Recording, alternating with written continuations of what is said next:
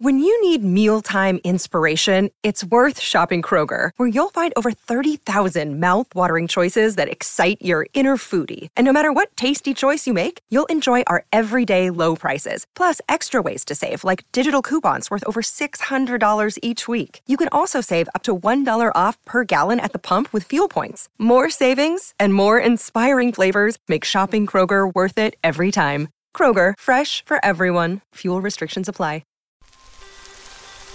Do you ever have bad days? We all do. Well, here's something to lift your spirits and inspire you to keep going. The story of Hugh Glass. The guy who survived an encounter with a bear and crawled 200 miles, and he did plenty more besides. Throughout his life, Hugh Glass took part in daring adventures. It seems that fate was preparing him all along for the legendary meeting with that bear. As a young man, Glass worked as a sailor and was captured by pirates.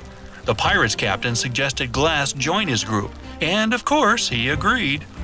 After 2 years of pirate adventures, Glass escaped by swimming 2 miles across the open sea. He reached the coast of Texas. Without a map or equipment, he began to make his way north. Then Glass became a prisoner again. This time, a Native American tribe caught him. But they made friends with Glass and taught him wilderness survival skills, probably without ever imagining that it would save his life one day. Sometime after, Glass arrived in St. Louis, Missouri. This was the place where he became a legend. One day in 1822, Glass opened the Missouri Gazette and noticed an announcement. A man called William Henry Ashley was organizing a research expedition along the Missouri River and looking for a team of 100 men. The expedition would last 2 to 3 years, and all the participants would be generously rewarded. Without hesitation, Glass signed all the necessary papers and in 1823 set out on the most important adventure of his life. For several months, Ashley's team worked their way up to the headwaters of the Missouri River. Nature didn't pose much of a risk to the experienced hunters, but the weather could be a big problem. Winters are harsh there, and the team was going to need time to get to the bank of the Yellowstone River to wait out the cold. One day, Glass was with 2 hunters, the young Jamie Bridger and an older man called John Fitzgerald. They left the group to gather berries and edible plants. This was their usual mission for food, which they had done many times before. They split up. Hey, it's Kaylee Cuoco for Priceline. Ready to go to your happy place for a happy price? Well, why didn't you say so? Just download the Priceline app right now and save up to 60% on hotels. So whether it's Cousin Kevin's Kazoo Concert in Kansas City, go Kevin, or Becky's Bachelorette Bash in Bermuda, you never have to miss a trip ever again. So download the Priceline app today. Your savings are waiting. Go to your happy place for a happy price. Go to your happy price, Priceline. And agreed to make a loud noise if something happened. Glass had already gathered a lot of berries when he saw wild raspberry bushes on the mountainside. As he picked them, he made his way down a glade, not really paying attention to his surroundings. He looked up and at that moment saw a grizzly bear. Okay, take a deep breath and freeze. It'll just look me over and then go away. It's all right, Glass thought to himself. He began moving backwards very slowly, trying not to frighten the bear. The grizzly stared with curiosity at the strange creature on 2 legs. But right at that moment, Glass noticed something. His heart stopped. 2 bear cubs were with their mother's feet. This changed everything. That grizzly wasn't going anywhere, he realized. The bear would protect her cubs no matter what. It seemed that the bear noticed Glass studying her cubs. This acted as a signal for her that it was time to protect her children. The beast snarled and bared her big, sharp fangs. Before Glass could do anything, the huge animal pounced on him. Glass shouted, which agitated the bear even more.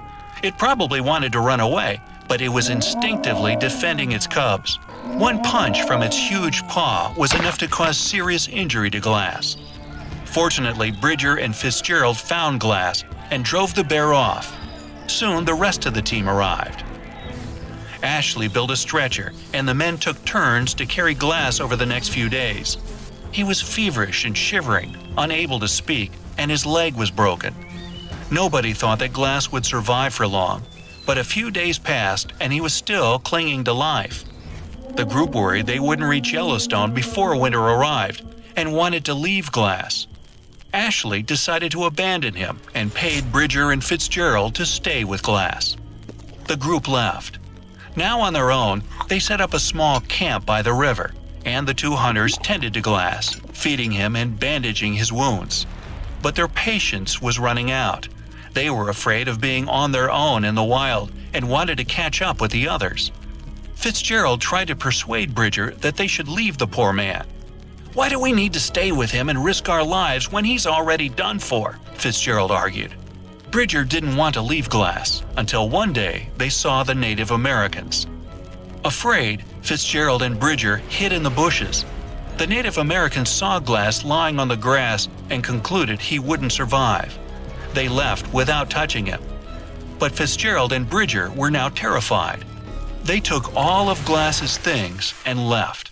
But there was one thing they couldn't take from him: his incredible desire to live. But right then, Glass was still unconscious. He lay there on his own for a long time and was only woken up by the sun. His whole body was sore. He couldn't shout, and no one responded to his groans. It took him several hours to get out of the hole his companions had placed him in. He lost consciousness again because of the effort, but was later woken by the pain of his wounds. A shadow fell across his eyes. A wolf was studying Glass carefully. His self-preservation instinct kicked in. He bunched up and rolled away toward the river. He fell into the icy, swirling water.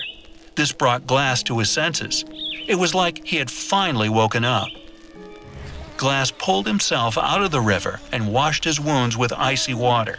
His body felt numb and the pain subsided. At first, he tried chewing on grass to gain strength, but it was disgusting. Then, over several hours, Glass made his way to the nearest wild bush. One of his legs wouldn't work because it was dislocated, and the other one was broken. So Glass had to pull himself along with his hands. Finally, he reached the bushes and ate all the berries on the lower branches. Then he went to the next one, and the one after that. He survived on berries for a few days, and then managed to catch a snake. The meat gave him more strength, and he tried to stand up. His legs still didn't work. So Glass began to crawl. He was driven forward not only by the strength of his spirit and the desire to live, but also by the wish to look the people who had abandoned him in the eyes. Along the way, Glass ate berries, plants, tree bark, tree roots, and sometimes eggs he found in birds' nests. He created a small fishing rod from dirty bandages and a long stick and managed to catch some fish. He crawled forward, ate, drank, and slept. At night, he covered himself with dry branches and leaves. He tried to make a fire, but he didn't have the strength. Mile after mile, he crawled in the direction of Fort Kiowa. His strength was returning more and more, but his wounds wouldn't heal. He urgently needed help, and luckily enough, he found it. Some Native Americans found Glass. They treated his wounds and helped him to get back on his feet. Nothing could stop him now. All he thought was about finding Fitzgerald and Bridger. Glass went to Yellowstone, where Henry Ashley's group was meant to be. But when Glass arrived, he found no one. He told his story to everyone he met, and soon word about his experience began to spread across the country. For most of the following year, he searched for the two men who had abandoned him, and finally he found Bridger. The young hunter was very remorseful about what he had done, and Glass decided to forgive him. But he wasn't going to forgive Fitzgerald. But then Glass learned that Fitzgerald had joined the army, so there was no way he could see him.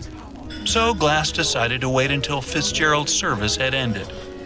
When the time came, though, Glass realized that all his fury and anger were gone.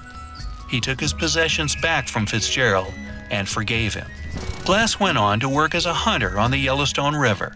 He became one of the best hunters and trappers in the state. He went on many other adventures over the course of his life until his last one in 1833.